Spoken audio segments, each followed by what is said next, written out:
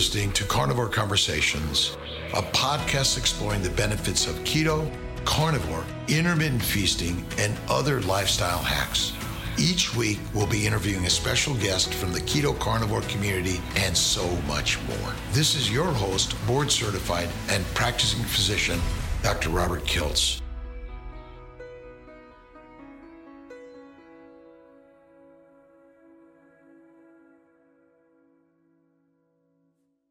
I really appreciate you joining me today and sharing your philosophy and beliefs in nutrition, health, diet, and the causes of disease. Thank you. That's my pleasure to be here. Thank you for inviting me. Well, it's my pleasure. Where are you? Are you in Hungary now? Yes, I'm based in Hungary. Yes. Beautiful. Well, maybe you could tell us a little bit about yourself and how you got into this nutritional world, because that's really what we're in as sort of a foundation of health and wellness, which is opposite. I'm a traditional Western trained physician, and nutrition was never shared in our world as the cause of disease or the cure of disease. Yeah, that's the same thing applies for me, even if I am a biologist. As a background, I am a researcher, and but I've always been involved in clinical research. My workplaces were neurological departments and specifically epilepsy ward.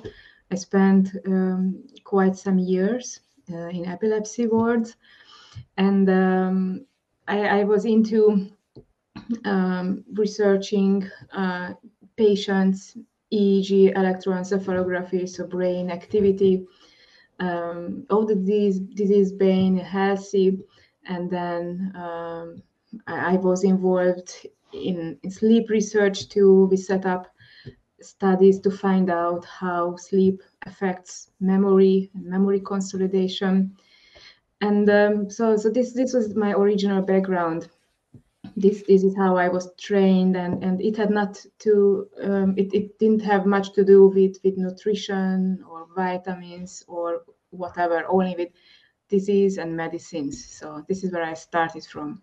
So in your scientific early years, it was the measurement of particular parameters to try to understand the disease. And yes, it was the diagnosis itself. The diagnostic part, and that's still okay. There's still not much problem with the diagnostics, and there are great achievements that has been done since I'm not too much into that field. It is progressing really beautifully. The new MRI techniques, the more and more sophisticated electroencephalography techniques, blood works for very specific parameters. All this is very good, and this field is progressing. It is a treatment side that is not progressing too much. But I'm curious, before we get to sort of the treatment side of the nutrition, is the causative side of the diseases, and maybe those sort of come together in a way. But when did you begin to look at the cause of the diseases? And maybe you can help us explain a little bit the links between nutrition itself. Mm-hmm. So the starting point was vitamin D, because 10 years ago, it was that the vitamin D related research started trickling into standard medicine. So we asked the first question with my then colleagues whether, if vitamin D is known to be so closely correlated with epilepsy, why do not we try to supplement patients with vitamin D, epilepsy patients who are not reacting any anti-epileptic medications, who have several seizures a day? Why not doing this? And then we set up a first very small trial where we corrected low vitamin D levels in a small set of epilepsy patients, and it turned out that in the end, we achieved a 40% seizure reduction in patients who couldn't be helped in any other way and suffered disease for a long time and really had severe epileptic seizures. So this was my starting point, and then I started becoming interested in vitamin D and how this is interrelated with many other brain conditions and other diseases. And of course, the next step was the world behind vitamin D, because vitamin D is just one vitamin.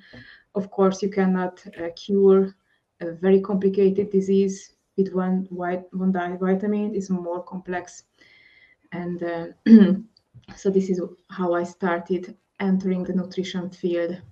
And then I found out that there are ways to change nutrition as a whole, and changing nutrition as a whole is always more important than starting understanding a disease from the single nutrient approach.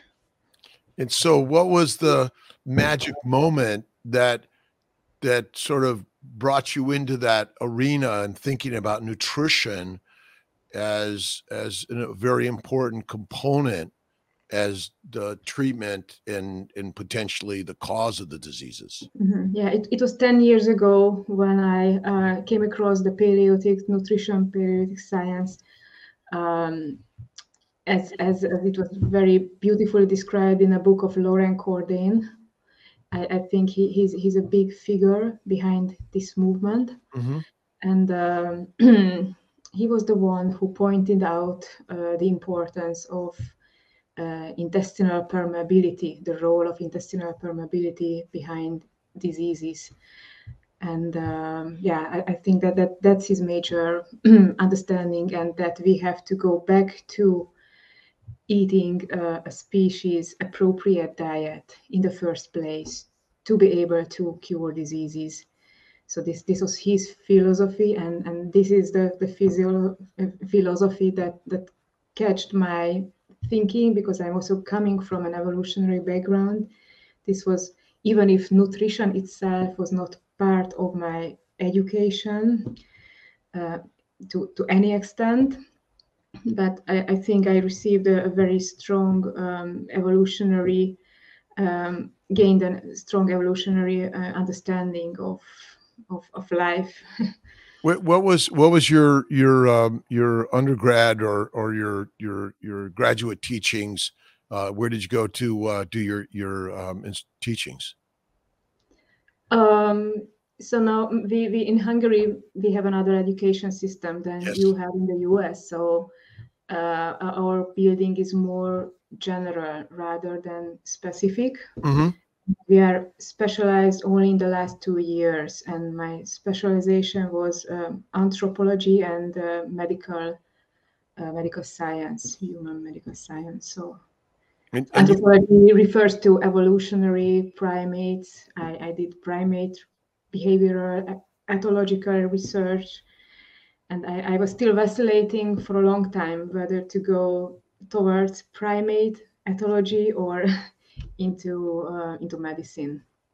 And so you chose the PhD route in medicine and the scientific research approach versus the straight medical practice. Is that the path for you, or in your particular environment, that because you do offer a lot of medical advice in what you're doing, which, I mean, lots of people are doing that. I'm just curious on how that field works in your particular area.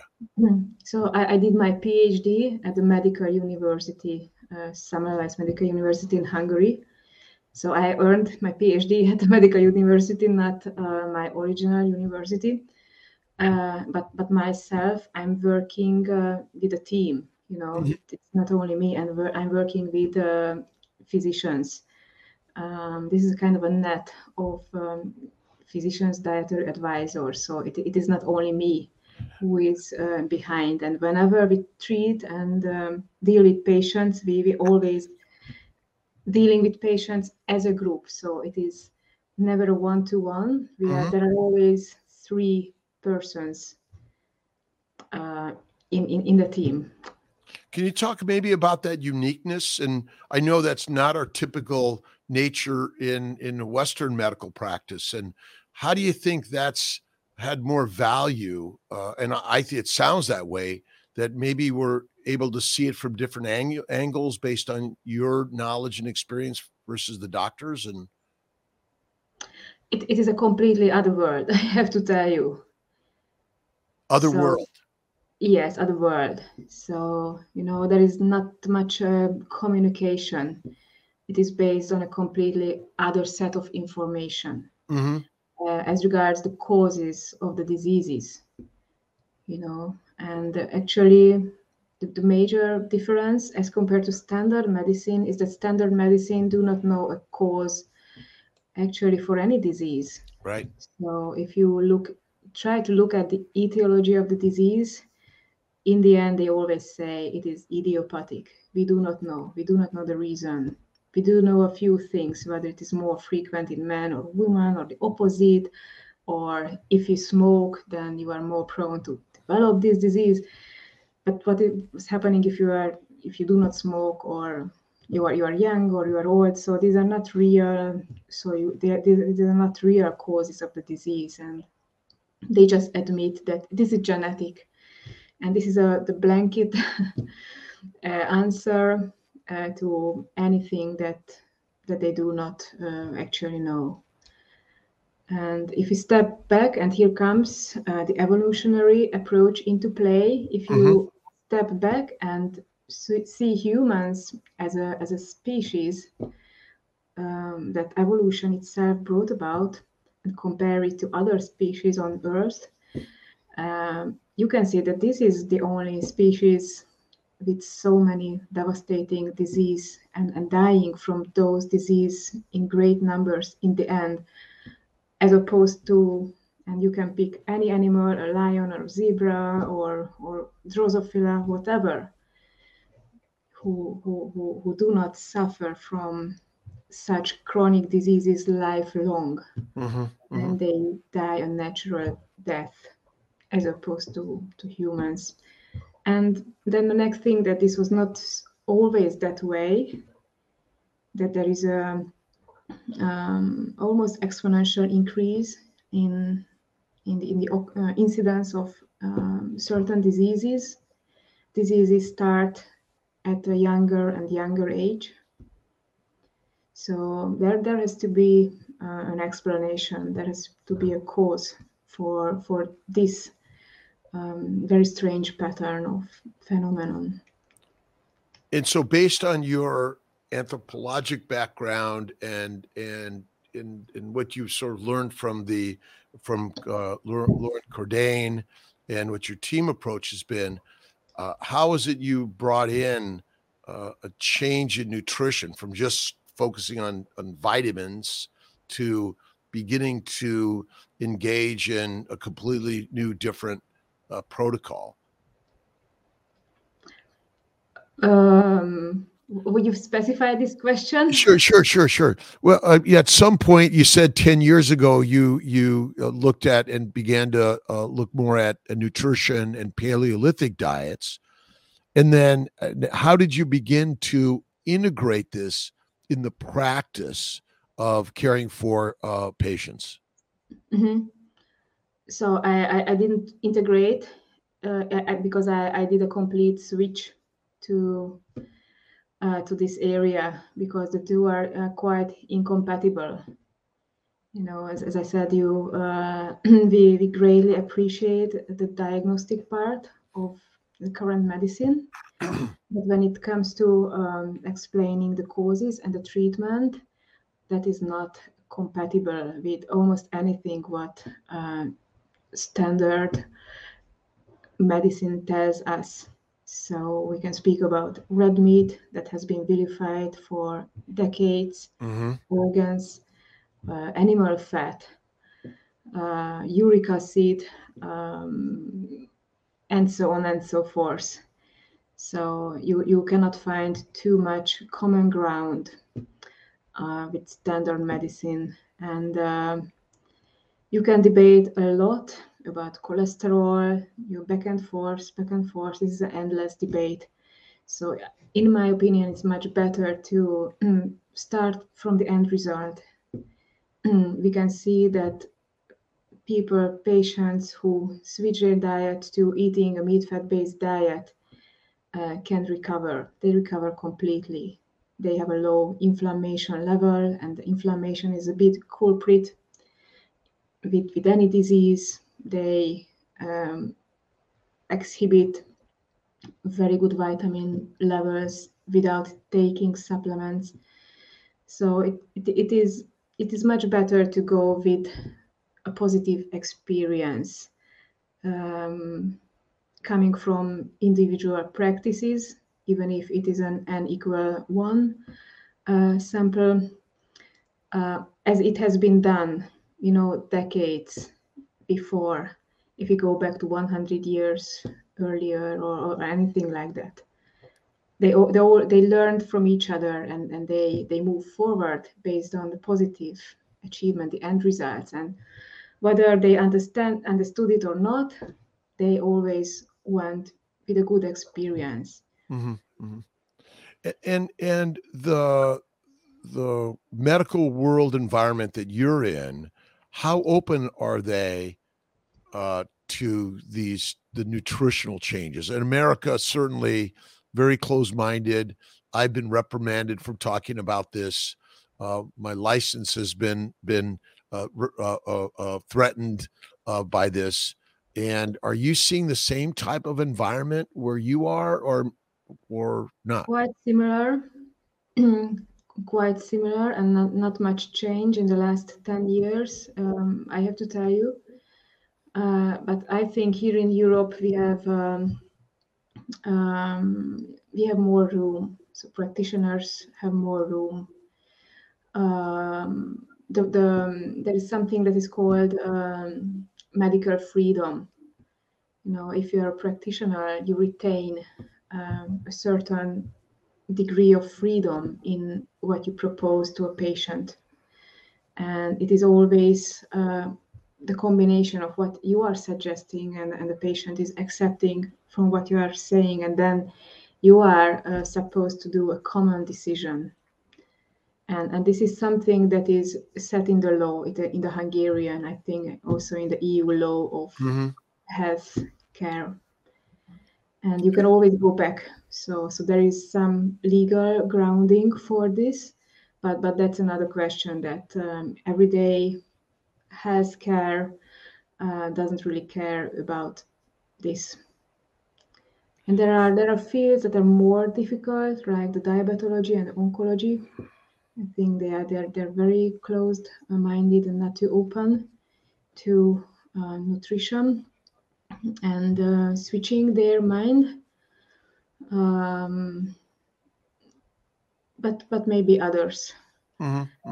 So general practitioners. But in your 10 years of the Paleolithic and moving more towards this PKD diet, and we'll talk more about that, you're likely seeing a lot more interest over the last 3 to 5 years, or and that part's growing, would you say?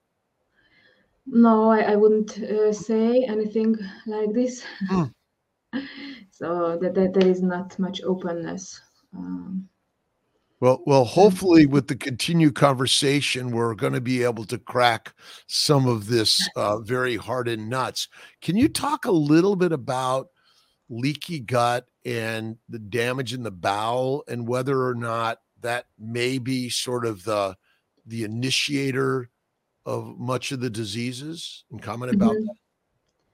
Yeah, so in the intestinal permeability, which is also called the leaky gut phenomenon, is a crucial concept behind the development of autoimmune diseases and cancer. And this theory says us that there are certain food components from our diet that are elevating the intestinal permeability through the disruption of cell-to-cell junctions and communications that help the bowel functioning as a barrier between our gut and the rest of the body. So if we are eating certain food components like grains or many cereals, milk, dairy, nightshades, and there is a long list, then we may be producing a leaky gut, an increased intestinal permeability. And if somebody has an elevated intestinal permeability over years, in some other cases only for a few days or single occasion with a huge elevation in intestinal permeability, they become very prone to develop a certain autoimmune disease. And I'm saying certain because we do see, and others also do see, specific relationship between certain food items and certain autoimmune diseases. But anyway, once they have developed and they have an established autoimmune disease, they are stuck into that autoimmune disease until they do not change their diet as a whole, and also in the right direction, what is needed to be changed. And we our first line is to label a disease and then pick a drug and then treat it based on that and understand sort of the natural history of these diseases, which either end in more drugs or other organ failure and things like that. Is it possible that all the diseases essentially are caused by the same thing, but we just label them differently because that's kind of we're focused on organ systems in disease labeling? Diagnostic criteria for diseases can be quite arbitrary. So we do see an increase in the number of autoimmune diseases, 100 every year. So they are defining another and another and another autoimmune disease, which is not quite sure that it is indeed a unique and another disease than something that was already defined before. So, and there are many overlapping diseases. I wonder we just label them as different, but they're not really different. But it's like your car, your brakes go, your carburetor goes, your tires go, the paint job goes. They're still caused by the general inflammatory processes of the environment. And we're same thing for our bodies, but we all have our subspecialties. And so we still like to link them to, something unique and different. Some people will die from a peanut. Some people seem not to die from a peanut, but maybe the peanuts are bad for all of us, but we don't see the same acuteness. So chronic conditions are not different, but the immunologic reaction is different. Yes, that should be true. The autoimmune process leading to the development of any autoimmune diseases should be very similar. We just do not see that part of that development. We only see the end result. Right. And so back to epilepsy, because we know that epilepsy, if you look back years, the ketogenic diet was sort of the first line therapy. Did that come into play for your team early on, or not? Yes. I think it was Crohn's disease, which was the most frequent disease when we started, and then there has been almost anything that are in the textbooks. So not specifically epilepsy. Actually, epilepsy is a very difficult disease if you try to cure it with a diet, because epilepsy patients are taking medicines, and there are a lot of interactions between the diet, between the medicine, and vitamin D, and there are many. And epilepsy patients are very sensitive to anything that is outside of the diet. And this includes anti-epileptic medications, which is, of course, if you can imagine a pill, it is containing 20 chemicals, artificial materials, lactose, sugars, vegetable oils, and these are all provoking the epilepsy. But of course, so it can absolutely happen that you completely do the diet and you still see no improvement in the seizures. So it is a vicious circle, and therefore this disease is very, very difficult in most of the cases. So not everybody is that disciplined or can wait out a long time eating a very restrictive diet to see the benefits. So, but it is possible. It is theoretically, it is possible. Those who stick to the diet long enough and went through all the adaptation and tapering down of the medication gradually, slowly, everything, they do see improvements, but sometimes it takes a long time. Well, maybe you could tell us a little bit about Paleolithic versus ketogenic versus the Paleolithic ketogenic diet. So originally we are coming from the Paleolithic diet, which implies that you shouldn't eat anything that was not available for your ancestors. And as it has been defined by Lauren Corden, it is excluding 6 items.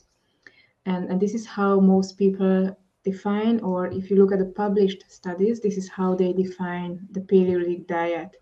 Exclude the six items, but you can still eat vegetables, fruits, artificial sweeteners, yes or no, supplements, yes or no, lean meat, fish, not much organs. So this is how in reality. And we very early find out that applying this diet will not reverse autoimmunity or cancer. It may result in benefits, many metabolic benefits, like anything that is related to glucose control, but it will not affect the autoimmunity side. And we found out with my colleague Csapatot at that time that we really have to exclude everything outside meat, fat, organs. All right. Okay, you are back. We got you. We got you. So, I think we were removing and sticking to the meat and organs, right? Mm-hmm. Yeah. So you need to be very specific with all details with the diet to see the end result that you want to see. So that's why how the Paleolithic ketogenic diet differs from both the Paleolithic and the ketogenic diet. So we had to find a different name that differentiates this diet from the simple regular paleo diet, and this is what we found out. And this was way before the carnivore movement started, so that's why we use this and we stick to this. So you specifically say meat and fat. I mean, most people say meat, but the problem with meat is that there's either lean meat or medium fatty meat or really fatty meat, but it's a hard one. Even carnivore, the word carnivore is once again animals, but these are all very difficult to understand for a lot of people. Where does keto come into this, your phrase then? Mm-hmm. So you have to compile a diet that also ensures ketosis in the end, and that's crucial. And this concept actually goes back to somebody who is called Walter Voeklin. He's a gastroenterologist who wrote a book about this in 1975, the Stone Age diet, and he was a practitioner gastroenterologist. And he described... Well, it's the beautiful world we live in. It's just the nature of the world. We have to be sort of okay with all of it, right? Yes. So, I don't know what's going on. It's all good. It's all good. And if for some reason it blanks out, we'll come back another. If it doesn't, Yes, don't worry about it. Don't worry about it. we just continue, no problem. We go with the flow. And so Yeah, I the just wanted to finish that he was please, the yes. one. He was the one. He used the term meat-fat based diet. So he didn't use carnivore. He didn't use meat diet. He used meat-fat based diet, and he was right. He didn't even speak about ketosis. He was not into keto measurements. It was not that available at that time. He used what he had access to, but he was very sure in saying that this is a meat-fat diet. And so let's just talk a little bit more about the treatments of the diseases your clinic, which is paleomedicina. Yes, ICMNI, Paleomedicina, double word. Okay, in Hungary, correct?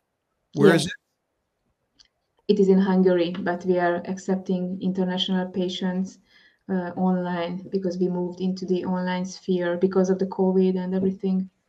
What's the what is the how can they find you online? They can find us through our website, nutriintervention.com. This is our web page. And we'll make sure we attach that to this Thank you. post for sure. And when did you begin to really start incorporating the PKD? Can we just call it PKD diet or Yes, PKD well, into the treatment of cancer, in specific and other diseases? mhm. Um, it was already early on, so almost 10 years ago. It was Mhm. not intentionally done so, but as you also know, people who are approaching you do very rarely have only one condition. Right, right. They approach you because of diabetes or because they're obese, but then it turns out that they have a cancer, whatever, and then you start treating them with a PKD for diabetes because you know that it works for diabetes. You may think that you very likely do not harm the cancer disease because you know some background or some studies or anything, and in the end it turned out that you can control blood glucose and you can control tumor progression too, even if this was not expected in the beginning. So this is how we started collecting experience and long patient histories, and it turned out that wherever we use it, um, uh, it is efficient if the patient really sticks to the diet. If you have blood works to show that the patient sticks to the diet, and here comes the diagnostic part. You always have to ascertain that the patient is doing what is supposed to do and not something else. And there are so many other factors um, that patients sometimes feel tempted to combine with the diet approach because they think, okay, two approaches is more than one approach. But they may be going against each other, and then the end result may not be the best. So you talk about surgical, chemotherapy, or other medicines along with the nutritional approach. Supplements, there are supplements, there are crazy plant extracts, antioxidants, whatever that have a very limited evidence that they are working in humans or anywhere. And this is coming from the marketing side, not really from the scientific side. We're all So they, selling. they may be doing harm. So I can tell you an example of an epileptic child who was doing the PKD and he didn't improve. He went on having seizures and he stick to the diet, and then after a few months it turned out that he's still taking vitamin C because parents thought that if you are eating meat and fat, how do you have vitamin C? So they decided on their own to give him vitamin C supplements on the top of the diet because they thought that's just vitamin C. That's just like water on air or nothing. Right. But in reality, that may be doing harm and increasing intestinal permeability. So it really goes against what you are doing with the diet, and the end result is not perfect. He became seizure-free when stopping the vitamin C too. So it is very tricky when somebody says, I tried, but didn't work for me. You have to be very careful. So is it the vitamin C, the vitamin, or is it the products that come along with it?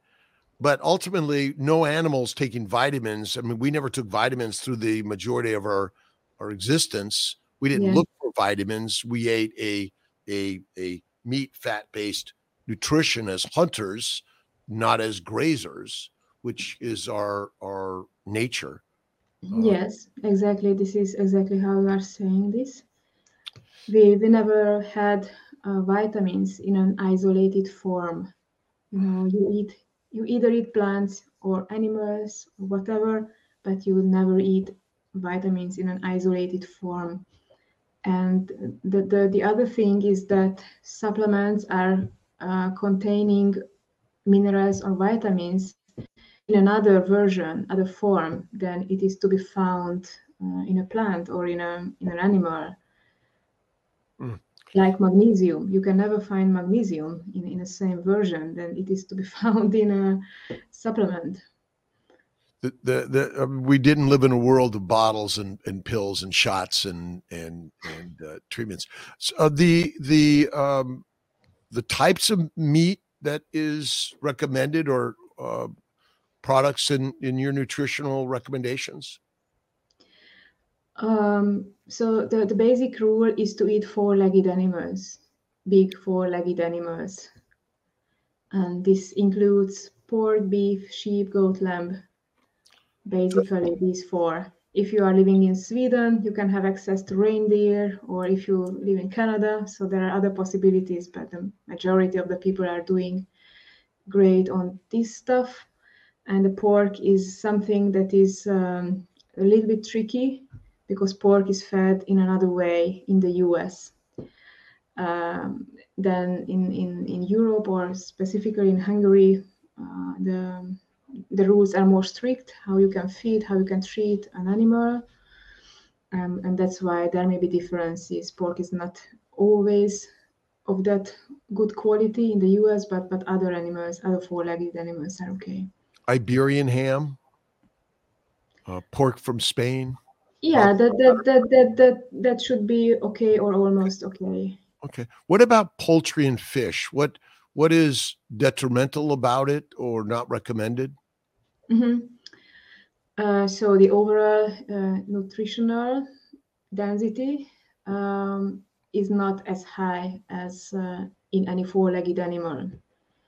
If you just look at the color of the fish or the poultry, it is almost white. It's called white meat as opposed to red meat. So, and this is because there's a huge difference in the iron content. And the other thing is the fullness of the nutrients. So you will not be able to find too much vitamin C in the fish or poultry or eggs. There is almost zero, if not zero.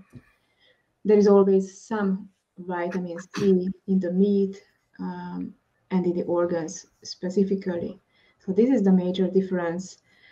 The nutrient density and the fullness of the nutrient spectrum.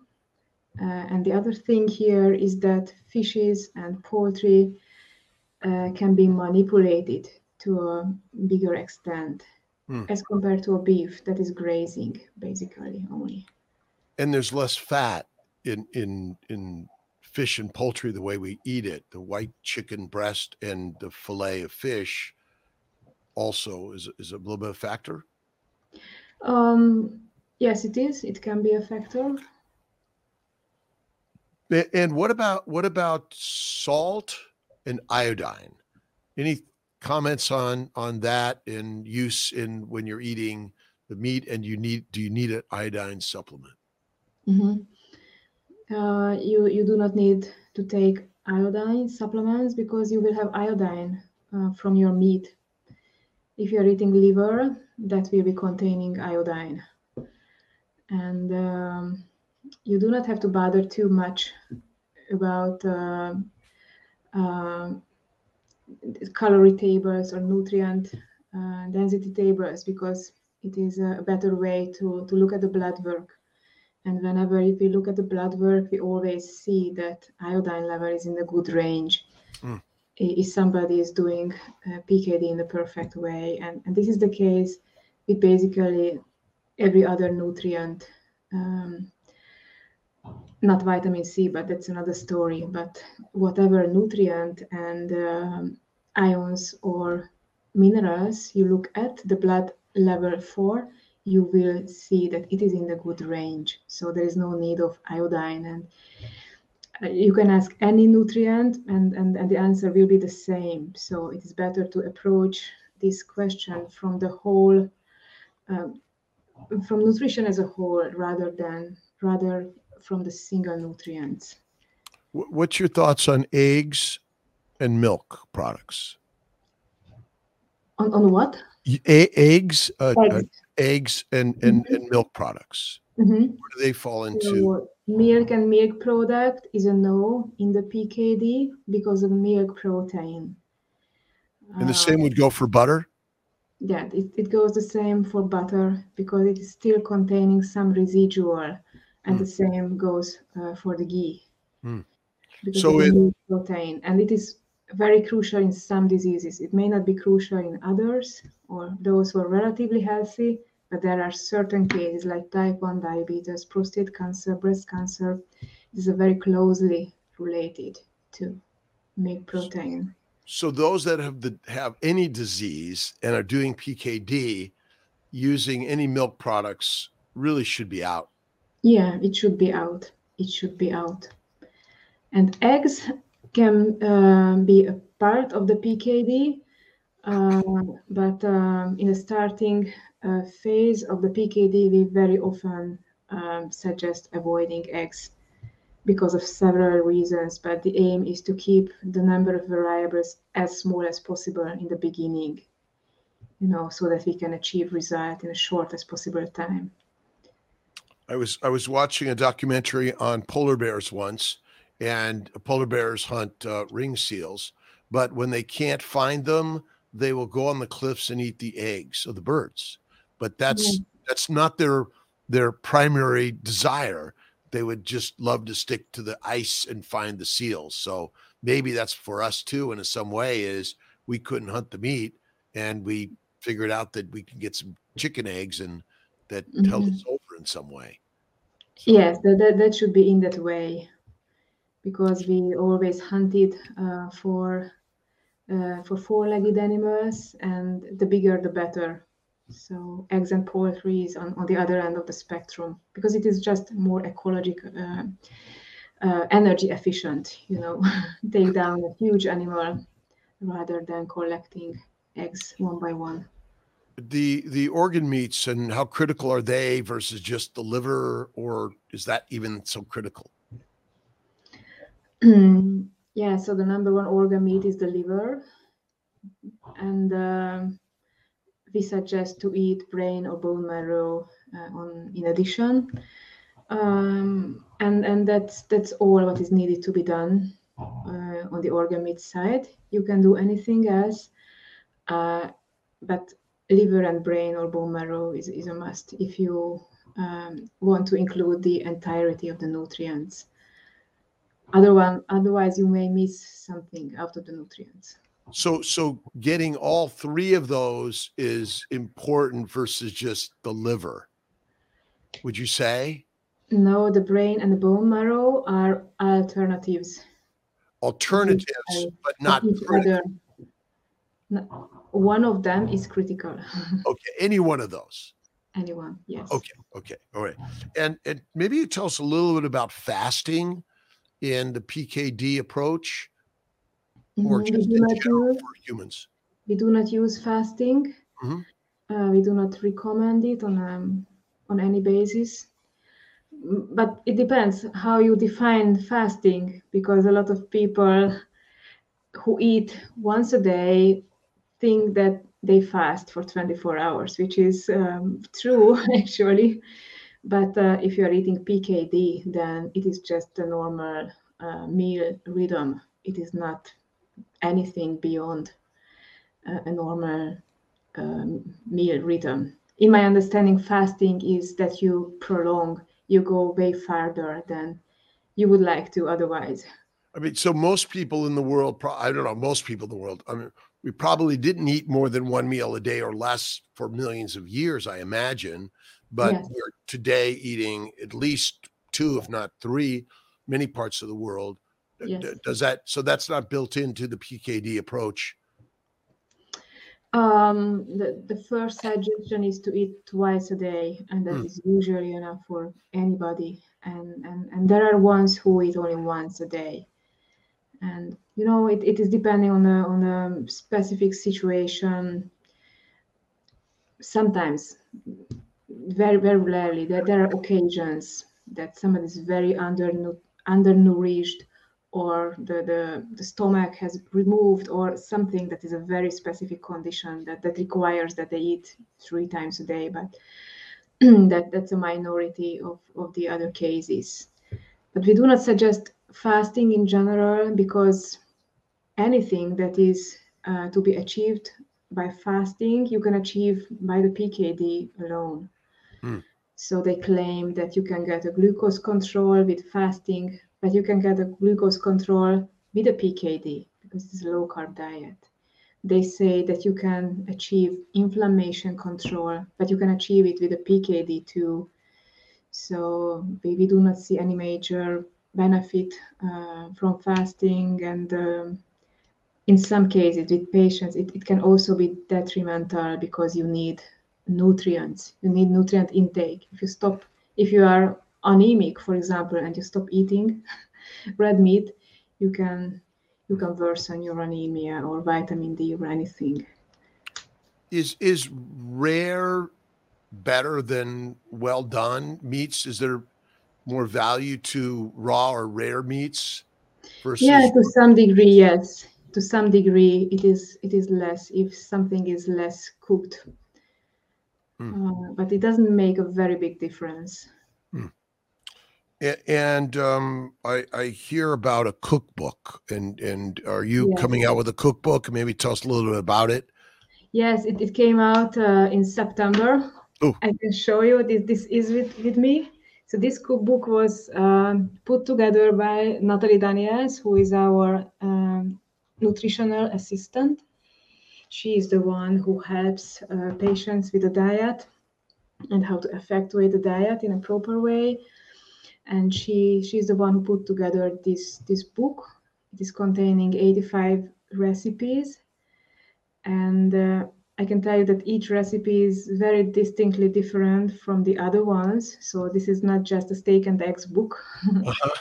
There is a variability of different meats, and there's a lot of creativity in the book, and includes a lot of organ meats, which is something that patients wanted to see, because since they do not have a background or any knowledge how to deal with brain, or this is not something yes, that right. that we were brought together. So this is not coming from our culture, or Is it it was found on not. Is it found on Amazon or your website? We'll No, put a, it is on our website only right okay. now, so it Okay. is available there. Well, we'll add a link to that on our website also.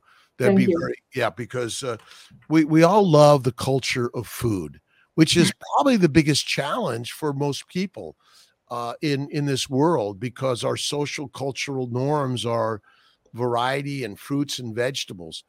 What can you, how do you approach that in helping people get to the level they need to be?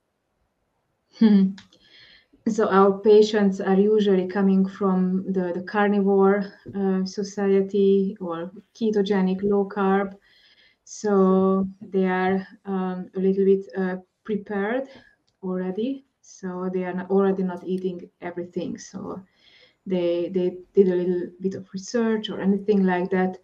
So they're just happy if we are able to provide them recipes or anything. But there may be real cultural differences because Western countries and the US more so is very far-fetched from our evolutionary adapted diet.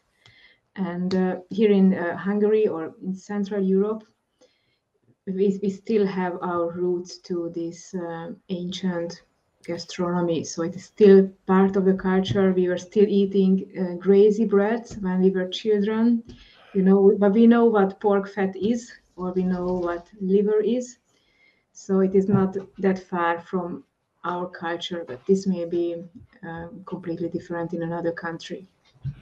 Do you think the problem can be solved by sticking in with mostly a PKD nutritional plan for much of us, most of our lives, but then from time to time having that gastronomic adventure? But the problem is we made a party every day instead of those holidays once in a while. Yeah, so the social factor is a big thing here because everybody likes to eat together with a family or friends, party, going out, restaurant. This is what we are enculturated, and this is not doable, or you may have difficulties with doing this.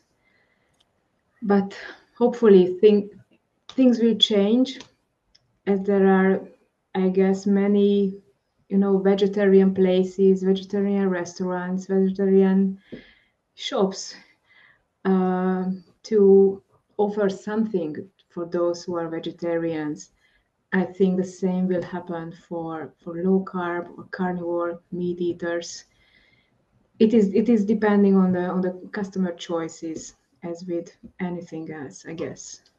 So, would we really say that our traditional diets currently are the cause of disease? Yes, that's for And sure. the cure of these diseases is simply going back to a Stone Age uh, meat, fat based nutrition and staying Mm. away from fruits or vegetables or milk products, cheeses, obviously, of any significance or frequency. Yes, this is basically as simple as said, but sometimes it's difficult to do it in our real lives. But it is doable. And if you have no suffering diseases, this nutritional advice is really for everyone. Yes, this is for everyone because you are should be still interested in preventing the conditions that other people die in, and everybody wants to live a long and healthy life without diseases. Specifically, if you had somebody who suffers such a disease in your family, and see those loved ones helpless or suffering from side effects of chemotherapy or medication, then you may have an additional motive to not to get there because you have already seen it. Plants are potentially harmful and toxic to us. Is that the basic? Mm. Yes, plants are our enemies.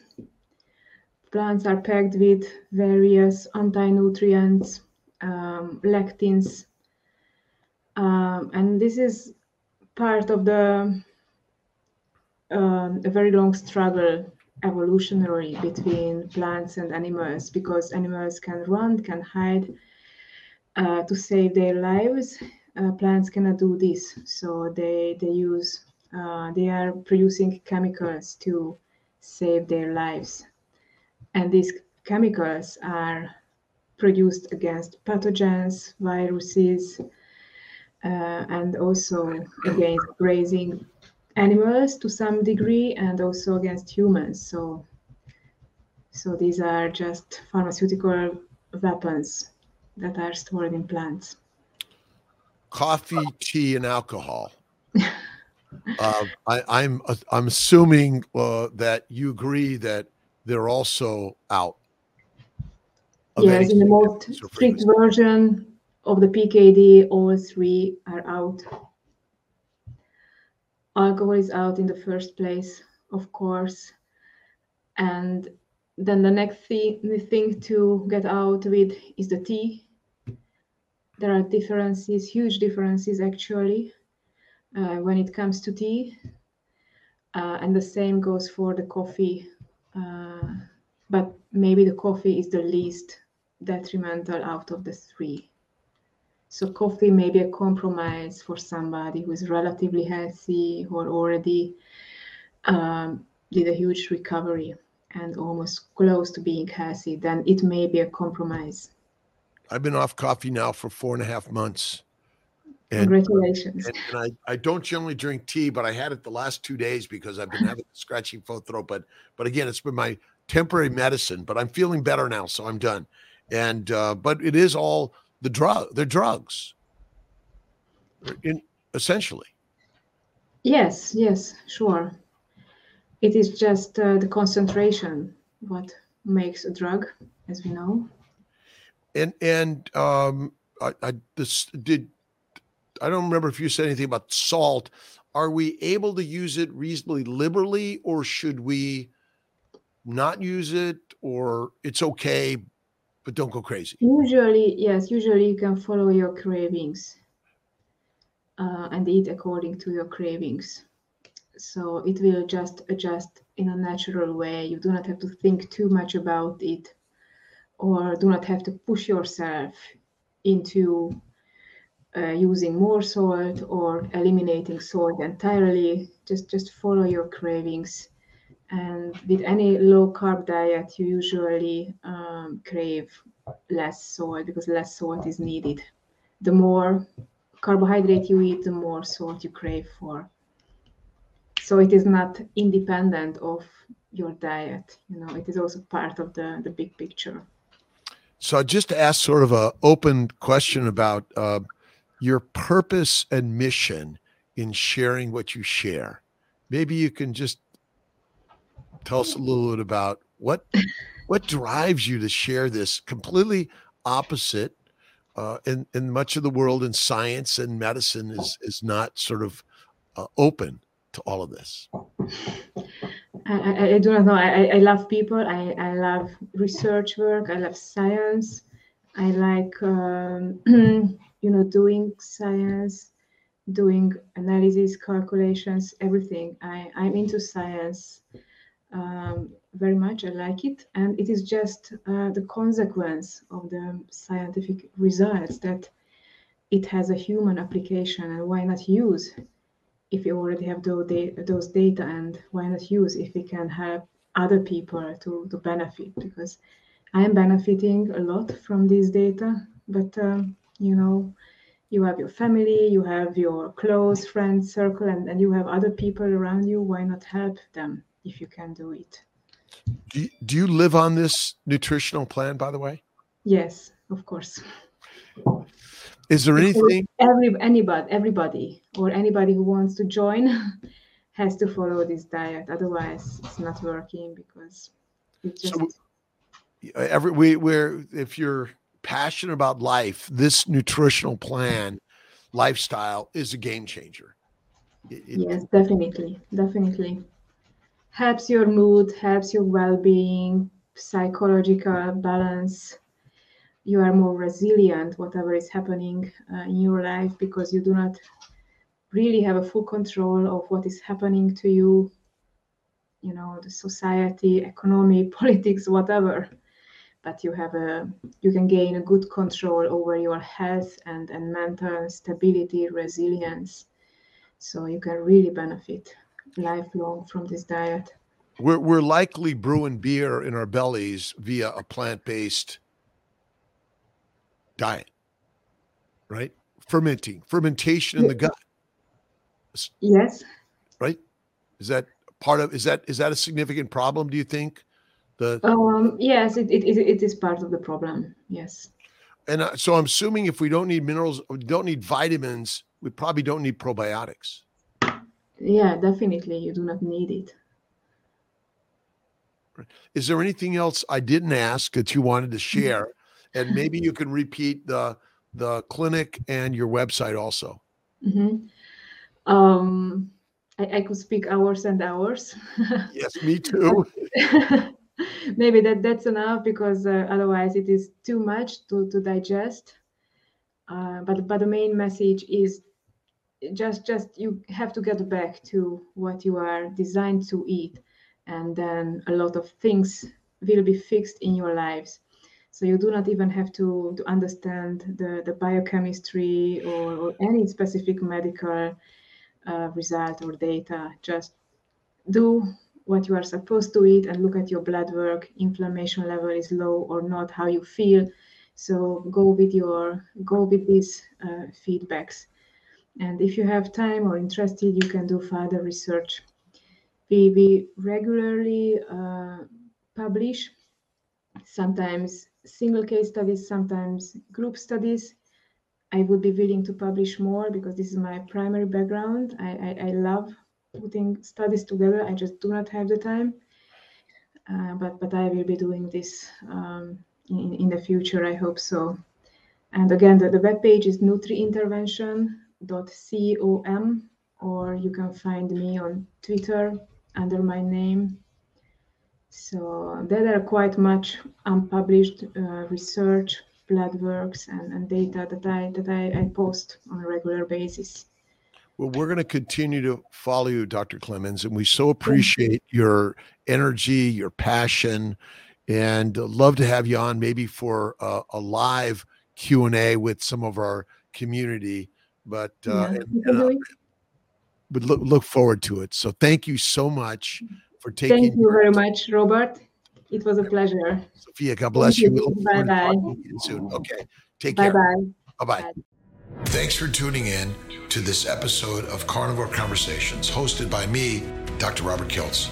And don't forget to review us on Apple Podcasts, Spotify, or wherever you're listening today.